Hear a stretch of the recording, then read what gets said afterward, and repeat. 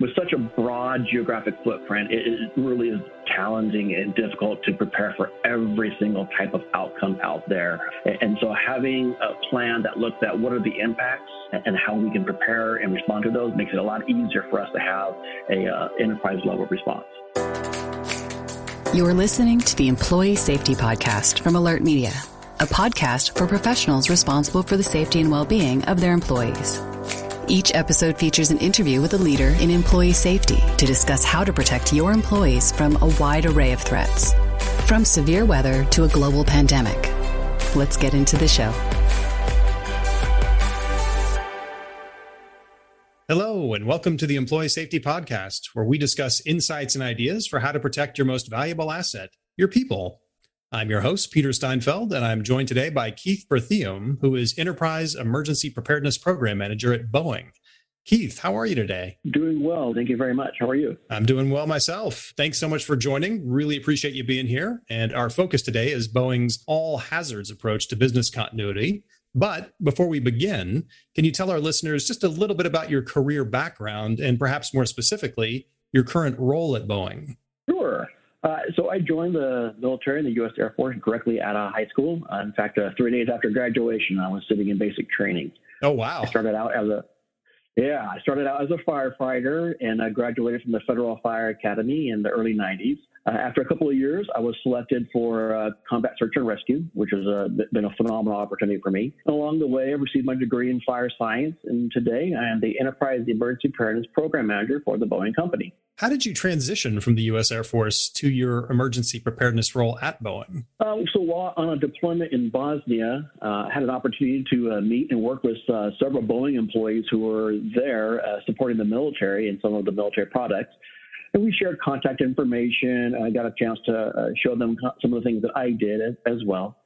A couple of years later, I received an email from the fire chief at the Boeing Mesa site in Arizona and invited me to apply for their department to help enhance their chase rescue program. So I took the opportunities and I made the application, and I was able to transfer to the United States Air Force Reserve and join Boeing. Then I've been very fortunate to learn and grow within the company and hold numerous positions from firefighter, training officer, fire marshal, site security, site emergency preparedness, business preparedness, and now at the enterprise level for emergency preparedness. Along the way, there were several military deployments, and fortunately, after 20 years of service, I was able to retire back in 2012. I've recently celebrated 20 years with Boeing, and this is my fourth year managing the emergency preparedness program. Oh, wow. Well, Boeing is a really, really big company, and it's got a large global footprint. So I imagine you prepare for an overwhelming number of threats and emergencies out there. So what are some of the primary threat-related concerns for you and your team? Thank you. Yes, Boeing has a very large footprint. So we have locations in every U.S. state in over 70 different countries. We take an all-hazards approach to emergency management. So we'll standardize our employee preparedness and emergency response plans for incidents such as earthquakes, fire, health emergencies, and advanced threat emergencies. We also have specific plans for natural disasters such as typhoons, hurricanes, tornadoes, or flooding for all those at-risk locations. This allows our very mobile workforce to have a standard emergency response process, regardless of what site they're at. It allows for location-specific response plans for this really geographically broad focused risk. And I know that's a big part of the all hazards approach, but for our listeners, can you maybe clarify some of the confusion around it? Like, what does all hazards preparation mean? Yeah, so all hazards really talks about it is regardless of what caused the incident, it impacts a company or individual in certain different ways. And so we look at it's not what caused the incident. We're looking at what are the impacts. Is it the impacts to our building? Is it the impacts to our infrastructure, our supply chain, or our most important asset, which is our employees? Yeah, without a doubt. So it doesn't mean having a plan for absolutely every contingent thing that might happen. It just means more of an approach to be able to respond quickly regardless of what might happen. Correct. With such a broad geographic footprint, it really is challenging and difficult to prepare for every single type of outcome out there. And so having a plan that looks at what are the impacts and how we can prepare and respond to those makes it a lot easier for us to have a enterprise level response. Yeah, I can pretty much guarantee that if you plan for 50,193 things, the 50,194th thing will happen next. Absolutely. Yeah, absolutely. Okay. Well, when you first dove into the emergency preparedness program at Boeing, did you find anything unexpected or surprising? So yeah, it was really kind of about our all hazards approach. It was how Boeing approached business continuity. It was regardless of that incident type. Like I said earlier, there are 4 ways we as a company could be impacted. The loss of our most important resource, which are our people, our buildings, our supply chain, or our IT applications. Most incidents have the potential to impact more than one of these areas. So the protection of these 4 groups forms the basis for how we perform business continuity. And so we have 5 different preparedness programs, each with a specific focus that allows us to prepare for, respond to, and quickly recover from an incident. We have information technology preparedness within our IT business group, and they focus on our critical applications and our IT infrastructure. We have business preparedness within our security and fire protection organization. They focus on our critical business programs and creating detailed recovery plans for those business units. We have our supply chain preparedness. It's also within security and fire protection, and they focus on maintaining a resilient supply chain and working with our suppliers. And emergency preparedness, which is what I lead, is where we focus on employee preparedness, life safety, and incident management. And lastly, in our most recent preparedness program is human resource preparedness. And that focuses on helping our employees recover their home lives after they experience an impact. These 5 preparedness programs, while they're independent in different organizations, they all work towards a common goal and follow a standard governance policy for us. The last one you mentioned is pretty interesting with what just happened with the pandemic. It seems like that perhaps that became a more important thing over the last 18 months than it was previously, because previously people just went home and had their family life after hours, having worked in an office all day. And then now they're working from home all day. So if they don't have a place to essentially operate their business on a day-to-day basis, then the business can be in big trouble. So is that part of your 5-step plan or 5 groups really grown? Oh, I would say it definitely has. I know our human resources team, they have been working diligently to make sure that employees have the resources needed and the abilities to be able to connect online and connect with the different teams as much as possible. So absolutely, it's been a struggle for all of them. And I believe with all 5 of the elements working together, because even our IT preparedness group, making sure that we have the technology and the bandwidth to be able to support, a significant increase in the number of employees logging in remotely versus what we used to have. So it really did take all 5 elements to come together to make sure that we're able to still support the businesses. Well, can you give us other examples of how Boeing applied the all hazards approach to an emergency that resulted in a positive outcome? Sure. So previously we had a hurricane that caused displacement of our people due to mandatory evacuations. We had some damage to one of our buildings from some storm damage, and actually a little bit of damage and water infiltration to one of our data centers. It impacted several of our suppliers and transportation providers. Additionally, as employees were returning to their homes after the mandatory evacuations were lifted, several of them had sustained damage to their homes. So in this case, each preparedness program implemented their response and recovery processes, and the company activated an area coordination team to ensure an integrated and coordinated response. We're able to quickly recover our buildings and data center, to assist our employees in returning to their homes, and to work with our suppliers and transportation service providers and provide alternatives. Currently, on the other side of the U.S., there are several active wildfires that are causing mandatory evacuations of some of our employees' homes and causing air quality issues. And it did cause a suspension of operations at some of our sites. So once again, the preparedness team, which were already activated on one side of the U.S., just continued using their processes and implemented the response recovery processes and assisted our displaced employees and the location where we have loss of use of our buildings because of the air qualities. So similar responses would have been taken if we had an earthquake or any other natural disaster. It's the impacts of these incidents that drive our response and recovery tactics. Often within the business continuity community, there's a focus on risk mitigation and putting significant dollars into preventing and reducing impacts from a certain incident type. We do apply risk mitigation strategies in our processes, especially when it comes to physical risk mitigations, but we also prepare for the impacts from that incident. So we look at our businesses and ask that question: what would happen if you didn't have access to your entire team? Or if the IT application you relied upon so much is no longer there?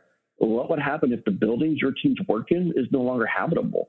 or if you could not receive a certain part from a supplier on schedule. We then build detailed preparedness and recovery plans to hopefully allow us to pivot and recover the businesses quickly. And you mentioned something earlier about an area coordination team, which I was thinking about this earlier. With such a large company operating in every state in the US and then many different countries, do you try to run everything out of like a central headquarters location and then just bring people online in remote locations when something happens? Or do you have teams positioned all throughout the world that are like, they can jump in and, take over to help folks get through certain things? Great question.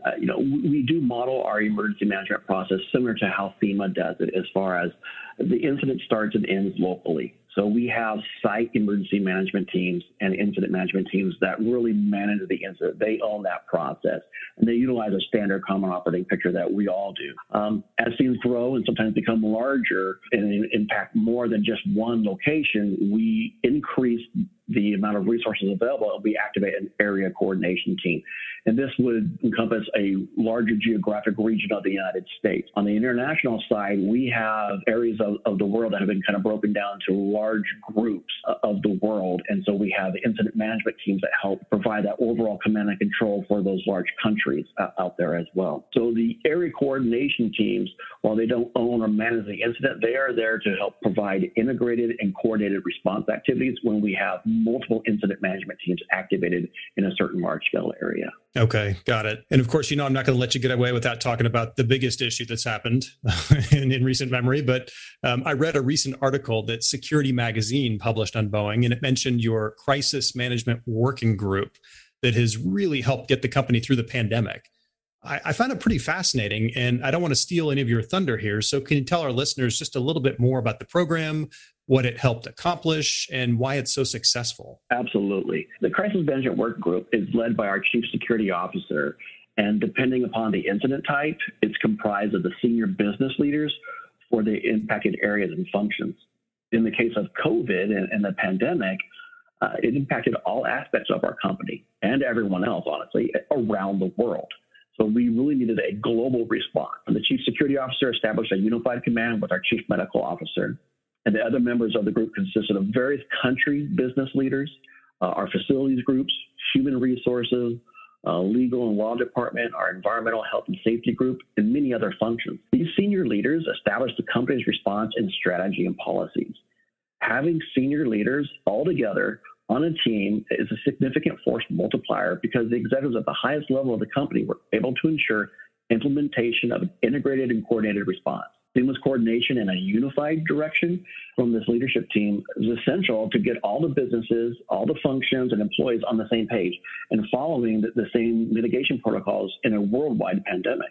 Having a cross-functional senior executive team leading our COVID-19 strategies and policies, it gives us that consistency, and it was hugely successful for us. As I read the article, it seemed to me that 4 critical items really stood out, and that is, number one, top-down support, which you just mentioned. If it's not coming from the top, then people generally don't want to pay attention. The second one I noticed was just that real-time collaboration. Third is communication, because you don't know what's going to happen. You can't plan for everything, so you got to communicate in real time.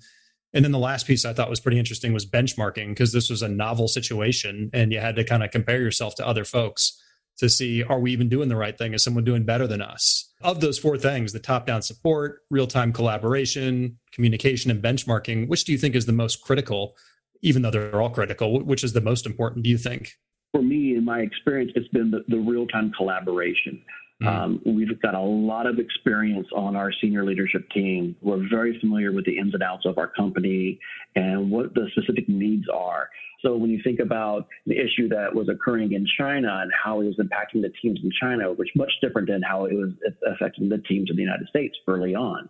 And as it started to grow and more, as more countries start becoming impacted and affected by this pandemic, having all these country vice presidents on the call to talk about the impacts, what the resources they needed, what kind of support they needed, that real-time collaboration where we can quickly get together and say, this is what we need, this is how we're going to get it to them, was very successful for us. Well, as you look back and consider your very long tenure with Boeing and all the amazing work that you and your team have accomplished over the years, what are you most proud of? For me, I am extremely proud of how Boeing has responded to the global COVID-19 pandemic. At the end of December 2019, we saw a notification about an unusual virus in Wuhan, China. As we monitored the virus early in January, our crisis management working team was activated to specifically address the issues and challenges facing our teams in Asia. As we established an enterprise incident management team, we helped procure and distribute PPE for our teams overseas. We also started purchasing PPE for our teams here in the United States. As the virus continued to grow, we expanded our structure to establish international incident management teams and a domestic area coordination team. We engaged with our business units early and included them in all the strategies and decision making. When PPE started becoming scarce, we were able to provide PPE to our teams and avoid a suspension of operations, which was important given our continued support of the two critical sectors, the aviation, transportation industry, and the defense programs. It was essential during the pandemic that we're able to continue operating. Our early preparedness activities and integrated response allowed us to ensure all of our business units had the PPE needed to continue operations in accordance with relevant guidance. I mean, it's one of the proudest moments of business continuity and how incident response teams should be working together to, create a common goal and achieve it. Yeah, and reading that article that was in the magazine, it was like a textbook example of how you should respond. So it was really fantastic. Everyone likes to know, what are the lessons learned coming out of incidents? With all your experience, having gone through the pandemic as well, did you notice anything that just you're like, wow, never thought that could have happened? What are some of the lessons learned that came out of there? Maybe the top one or two that you would share with other people? So early on, early recognition obviously is one of the key elements to any really good executed plan. But having a pandemic plan already in place, for us, we took that plan, reviewed it with everybody, all of our senior leaders, to make sure it was still applicable. We hadn't had to use it for quite a while.